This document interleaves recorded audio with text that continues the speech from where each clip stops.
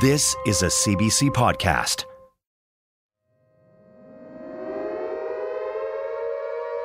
Just before midnight on December 31st, 2022, sirens went off across Ukraine.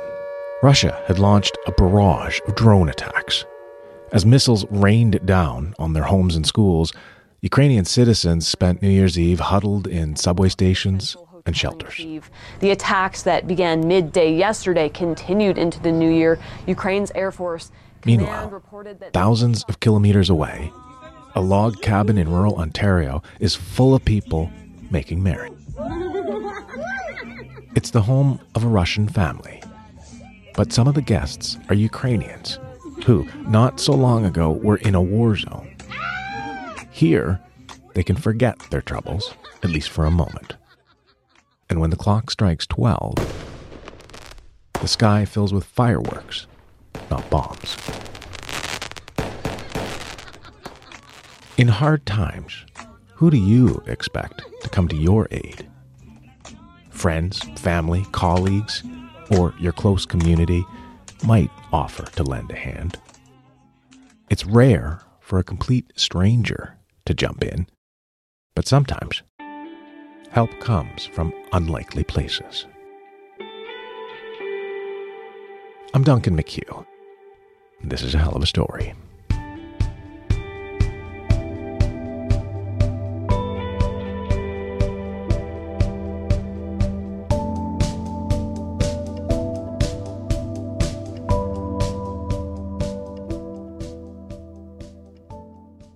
The voices you just heard at that New Year's Eve party are just a few of the tens of thousands of Ukrainian refugees who fled to Canada after Russia invaded their homeland last year. Carving out a new life from nothing isn't easy. Here's John Chipman with the story of one woman determined to help. For Olha Suhina, it started with the whoosh of helicopter blades. I look on my youngest son, he is 6, he go to playground with his friends, and I look in the window, and it was helicopter, and I don't know, it's our or Russian helicopter, and my kids, and I can't help. Olha, her husband and 3 children lived in Odessa on the Black Sea in southern Ukraine. She loved her life. Before that morning, she never imagined leaving the vibrant city of 1 million people. But now, with a military aircraft hovering outside... My kids cry, my dog is scared, and I need to decide. And I decide to leave my home. Her husband, however, wanted to stay, to protect their business, he said, and their dog. He was convinced the conflict would end quickly. Olha didn't want to leave either, but she packed up her 3 children and a single backpack and headed out. When we left our city, it was a big line, 50 kilometers, and we don't have a gas. And I think it may be 1 day stay, 2 days stay in the car. It's February, it's cold, and we need to warm car, heating. And I asked a driver, come on, let's go, I know another road. This other road was deserted, but as they pulled up to a bridge, Olha realized why they were all alone. It was Russian ships right on the sea and close for us. It was so dangerous. If you know that the Russian ships stay on the sea and you can see this, and they can see you too. The bridge was now a target, but for Olha, there was no turning back. And I know I need to move in now. I feel it, and now we need to go. Our driver turned off the lights. The car crawled across the bridge, shrouded in darkness, Olha's eyes never leaving the ship floating offshore. They made it. 2 weeks later, the bridge was destroyed. I don't want to leave Ukraine. I want to stay in Ukraine and help my country. But I am a mom first. It was time for another life-changing decision. She and her 3 kids caught a flight to Toronto. So Oli at some point contacted me and said she is going to come to Canada. And I said, if my house is free, I can certainly offer it. This is Katya Sundukova. She lives in Caledon Hills, an hour north of Toronto. She's been helping Ukrainians resettle in Canada for the past year. It's very hard as a host to plan anything. Honestly, when people come, you don't know how long they're going to stay, when they leave, so when you can have another family. Hosting logistics aren't the only hurdle. Katya is not Ukrainian. She's Russian. For traumatized Ukrainians, just hearing Russian can be overwhelming. When I listen to Russian language, it was pain. Because Ukrainian people who left kids, there was killed parents, the oldest people, no house, and I can't listen to Russian language. Katya is not surprised to hear about Olha's discomfort with Russian. She worried about it too. Katya understands Ukrainian, but she can't speak it. I thought about it with the first family we've hosted. Then it just went smooth enough. And it was, heart to heart, people to people, rather than anything else. Olha came to a similar realization. I answer in my questions for myself, and it was easy for me. I'm mixed. My grandma was Ukrainian, and as my grandma was Russian. It's normal. The next time Katya heard from Olha, she and the kids were already in Canada, but they still needed her help.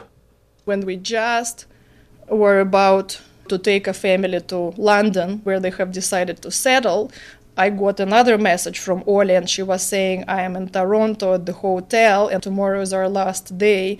Do you have a space? And I said, actually, we do. But I said, my husband is in Toronto now in the office, so on the way back, he'll get you and, bring you here, but you gotta, you have half an hour to pack. I was shocked. Yes, and Katya said me, you have 20 minutes, can you pack up? Yes. Yes.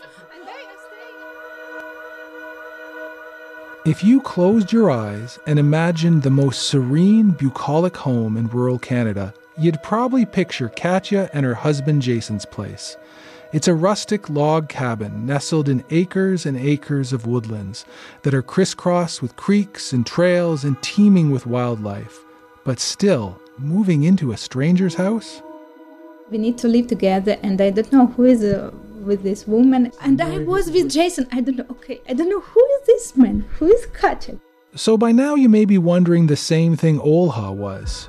Who is this Russian woman living in Canada helping Ukrainians displaced by the war? Okay, so my name is Katya. I was born in Russia. I live in Canada for 10 years with my husband in the woods here in Caledon. And since April last year, we've been hosting many Ukrainian refugees in our house, also helping them getting jobs, finding a place to live on their own in Canada. Katya, her husband, and their 13-year-old son have had more than 30 Ukrainians live with them over the past year. Their home is spacious, with 4 floors, 3 bedrooms, and a large loft. There's even an enormous yurt out back. The house has 2 bathrooms, but only one has a shower. About 14 families actually stayed with us. The time of their stay varied from 2 days to 2.5 months, depending on how quickly they can find a place to be, how quickly they can get a job. Many of them moved to other provinces, to PEI, to Saskatchewan, to British Columbia, to United States of America, or to different cities in Ontario as well. Olha and her children stayed for about 2 weeks last summer before moving to Owen Sound, Ontario, 2 hours north of Katya's place. The municipality, with the support of local businesses, was offering housing to Ukrainian women and children fleeing the war. Olha lived rent-free for the first 6 months and is still paying well below market value. She's currently working in a kitchen. Plus, she just started her own business, selling pierogies and borscht at a farmer's market in Owen Sound. She sold out in less than 3 hours on her first day, 10 liters of borscht. Did you cook a lot when you were back in Ukraine? No. And my husband every day asks me, are you sure? Katya says a non-stop flow of new families like Olha's are still coming to Canada. She just feels compelled to help. You know, we never distinguish like people who lived in the former Soviet Union countries. We're all so interrelated. You know, I have some Ukrainian blood in me, but I was raised in Russia. You know, we have relatives in Ukraine. Like, we're same people. You know, we just, all of us felt so much pain and mostly helplessness, you know, and you understand, okay, but I mean, is there's anything maybe I can do? So I just couldn't not do it. So I started to look into different Facebook groups and just invited some families to come and stay with us. And, you know, some said yes, and here it all began. Word spread quickly. The need was overwhelming. People contact me themselves now. They get about 20 requests a day from different people. Despite her impressive home, Katya says she and her husband are not rolling in money. They both work in event planning, and there's been painfully few events to plan the past few years. Hosting and helping has not been easy. By the time we hosted like 4 families, I didn't have spare bedding anymore. I didn't have spare towels. I didn't have spare forks and knives and plates anymore because I've already given all away. So at this point, I realized, I have to ask other people to help me with that because I don't have any more to give. How much has this cost you? Oh, I've never calculated. It doesn't matter. Right. But, you know, to be clear, though, you're not charging them rent. Oh, no, we're not charging them. And besides Olha, what do other Ukrainians think when they realize it's a Russian offering to help? Katya said she has faced some harassment on social media. Some people would take their anger towards just a Russian passport holder, and I can relate to their reaction too, you know, because they've experienced a certain trauma, personal trauma, and, you know, they have to take this emotion somewhere. But that was just online. In person, it's been virtually non-existent. Very rarely. They're mostly maybe men. Some men would say something. Oh, you're Russian. I'd rather stay on the streets than, you know, live with the Russian. But it's okay. She said most of her guests are usually overwhelmed with gratitude. People are extremely grateful to be in a comfort area, like to be in a place which is safe and warm and, you know, there's food on the table. After 9 months of non-stop guests, Katya and her family took their first break just before Christmas. But their next Ukrainian house guests are expected in less than a week. Our new family whom we're planning to host, they are in Germany now, and there's a big delay with their daughter's visa. So they had visa now for almost 3 months, but there's a huge delay for people to receive visas for their children. There's a lot of issues with, you know, children disappearing who come as refugees. So they're maybe double checking more. They have flights? They have a flight, yeah. They just have to pray and hope. Come in and we'll call him and he'll come out. Yeah, sure. It's 2 days later and Katya is waiting outside a hotel in Mississauga, Ontario. She got a message that morning from someone else desperate for help. I was dropping off my son at school because he missed the bus. And as I was, you know, waiting, I got a WhatsApp message from this guy's sister who was asking for her brother because she said, I'm in Paris. Then we finally were able to get our brother out of Ukraine, and he's in Canada now, but his hotel expires today at 11. And then I said, okay, like I've got a family coming on the 5th of February, but maybe I can find somebody for him or something. So I talked to him, and then I realized, yes, he really needs to check out now. So like, how often does this happen where you just get a call? It happens all the time, most likely like this. That's why I'm saying it's not very planned process. Maybe this guy, maybe that's him. Should we open the doors, I guess? Здрасте. A tall, lanky young man with a mop of dark brown hair walks toward her vehicle. He looks to be in his mid-20s and is carrying a large backpack, which he throws in the back of Katya's SUV. His face is open and inviting. He looks like he could be on a carefree backpacking trip. We climb into the back seat. He's asked that we not use his real name out of fear of repercussions, so we'll call him Sasha. So, how are you doing? I've been doing great, especially I've met like a lot of absolutely nice people. Katya is one of them, absolutely. Sasha was living in Kyiv with his parents when the invasion started. Like the first days, first months were actually terrifying. The hardest thing was, I guess, just all of your plans ruined, like with a blink of an eye. There is, basically nothing can be done now. Sasha's parents stayed in Kyiv. They're both still working, but he lost his job at a restaurant. He left Ukraine last fall, legally, he says. At first he thought he would stay with his sister, who was living in Paris. But then he learned Canada had opened its doors to Ukrainians fleeing the war and figured it would be a better fit with his English skills. He'd arrived 2 weeks earlier amidst a crush of Ukrainians landing at the airport. More than like 400 people arrived at the day when I arrived. So we did wait in the airport for like 12 hours until we got the hotel room, but at least we've got like a place to stay in. However, the free hotel ran out this morning. What would you have done today if your sister hadn't connected you with Katya? Like, where would you have gone? Well, the plan was actually to either find the cheapest place on the Airbnb and then probably to move out to the cheaper province. So yeah, that was the plan until I actually find a job. Katya, you had mentioned that you might have some leads for work for him? Yeah, possibly. Some people whom I know in London, this loyal chef, he's actually from Serbia. So he's been hiring some people we've sent him. So we'll see if it works out. What does London sound like to you? That sounds awesome. So this is Caledon. Jason would be surprised to have a guest today. He doesn't know? No. I'll tell him in the evening. The reason why I'm spending time with Katya is Katya's from Russia. Were you aware of that? Not really, but that's awesome.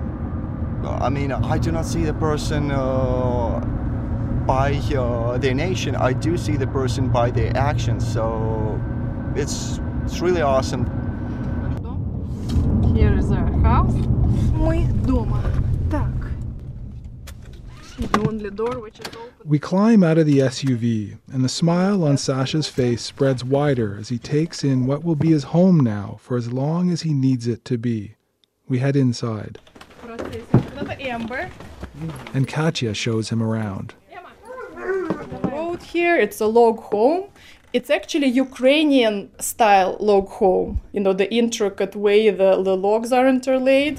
It's awesome. Is it the pinnacle of Canada? While I'm speaking with Sasha, Katya gets a message from the Ukrainian family in Germany. They're supposed to be arriving in less than a week, but are still waiting on paperwork for their daughter. They just texted me saying that they're going to come on the 12th of March to Toronto now. I think they've changed the ticket just in case, so they have more time to get their daughter's documents ready. Right, because if they don't change the ticket, they'll just lose it, next month now. Things change so quickly that this is not anything, Things never come as planned, but I think they just happen the way they meant to happen. I asked Katya what it feels like to have helped so many Ukrainians, to see them now flourishing in Canada. I wouldn't say they're flourishing. Like, you have to know the reality of things. They struggle, pay their rent. Most of them are on minimum pay, so they still use food bank. They cannot afford car. And they're watching news daily, so they're heartbroken, like their hearts are still in their country. So, I wouldn't say they're flourishing. Yeah, self-sufficient, maybe self-sufficient. Yes, to an extent, some more than others. Olha, the mother of 3 in Owen Sound, tried to keep things bright and positive during our interview, but slowly her happy facade did start to slip. She admitted she struggled at times after the euphoria of their arrival wore off. She didn't feel like herself. Mechanical. Yes, like you get by the first time was all mechanical, and I can't feel a love for my kids. I can feel a joy. I can feel nothing. I'm a mechanical mom. I'm a robot. And one time I said, no, it's no good. You need to look. It's a sky. It's a star. It's a sun. It's a moon. You need to go. You need to be happy. You're alive, it's okay, and your kids are with you, it's okay to be happy inside and feel it every day and help yourself. Katya says she has no doubt that her decision to help Ukrainians has helped herself too. You know, I think I feel much more healed than other people which haven't been doing it, because I know how much pain there still is with anybody from Ukraine or Russia or anywhere near there, because it's endless. There's no end to this, and there probably won't be for a long time. So what I can do in this situation, I think I feel pretty grounded in what my position is, and my role is peace. So I'll just help as long as I can.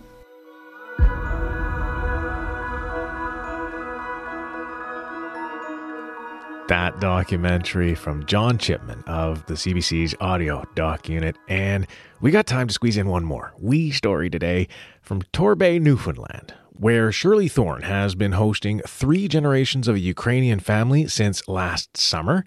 A mom and her 2 little kids and their grandma, whose name is Galina Ravina. Now, Shirley is a grandma herself, so she and Galina hit it off, even though they mainly communicate through Google Translate. Andrea McGuire of CBC St. John's stopped in on Shirley and Galina as they were busy in the kitchen, cooking up a traditional Newfoundland favorite of cod, potatoes, hardtack, and salt pork, known as fish and brews. What are you cooking here? Potatoes. Potatoes. This is called, do you know? Brews. This is fish. Salt, and it's cod. It's cod. Gala, you know the little fat pork scraps we call scrunchions. What do you call this? Yes. This is called Ukrainian шкварки. So no, we don't mash. We just cut up the potatoes, and because usually we mash the potatoes, but not with this dish. We never argue about cooking. We're ready to try this now. It's almost lunchtime, so. What do you think? Good. Я тоже буду готовить такое блюдо на Рождество себе и вас угощать. This doesn't work all the time, this translate business, but we'll see. Mm-hmm. I will cook too. Such a dish for Christmas to treat yourself and you. Perfect. This is what Gala and I do every day. So we have Google Translate, and so I'll use English to Russian. Gala, do you like the hard bread that I soaked? Okay. Now, it comes out down here, and I can actually have it spoken. Свет, тебе нравится черствый хлеб, который я замачивал, видишь ли. Иногда он выходит не так, как я сказал. Тебе нравится черствый хлеб, который я замочил в воде. Okay, now Gala is going to respond. Yes, respond to me in. Oh, she responded in English. Yes. Yes, I like. Bread. She's lying. She's lying. Bad English. We already understand each other perfectly. We do, because I don't have my phone, and Gala is there going on in Ukraine, and I say yes, and then I say something in English. She says yes. She might not understand me, but we also use sign language. You have your arms around each other right now. I'll just mention that. We are the best of friends. Friends. Yes, we go everywhere. I love you. I love you too. And this may need a little translation. Gala, do you want to stay in Newfoundland? This is a hard question. Yes. Very, very, very. Yes. And do you miss Ukraine? Ой, yes, да. You're pretending to cry a little bit. Yes, every day she listens to the news about Ukraine, and some days she is so exhilarated because they're pushing back or Putin seems to be changing his mind. And other times when her two sons are over there, and of course her son-in-law is fighting over there. But hopefully things will turn out fine, and the two of us will go into our 80s together in Newfoundland.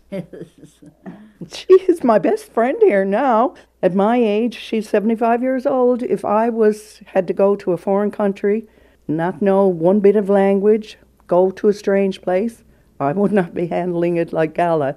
So, we're lucky to have each other. Gala, what does Shirley mean to you? Для нас она все, потому что без нее у нас ничего бы не получилось. Все, что мы сейчас имеем, и работу, и школу, и все это все только благодаря ей. Поэтому мы этого никогда в жизни до конца дней не забудем. For us, she is everything, because without her, we would not have succeeded in everything that we now have, both work and school, and that's it. It's all only thanks to her. So we never start this in our lives until the end of our days. Когда? And I guess, how do you feel? Oh, I'm thrilled that she thinks so, that she thinks that way. Yeah, and stop crying, Gala. That is just incredibly sweet. Thank you to Andrew McGuire for sharing it with us.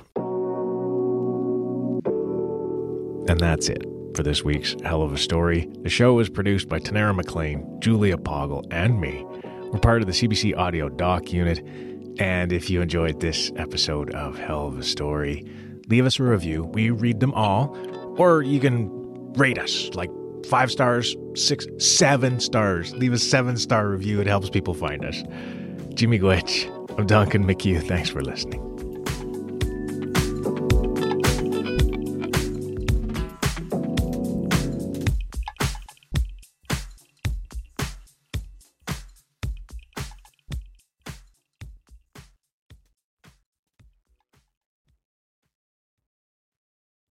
For more CBC podcasts, go to cbc.ca/podcasts.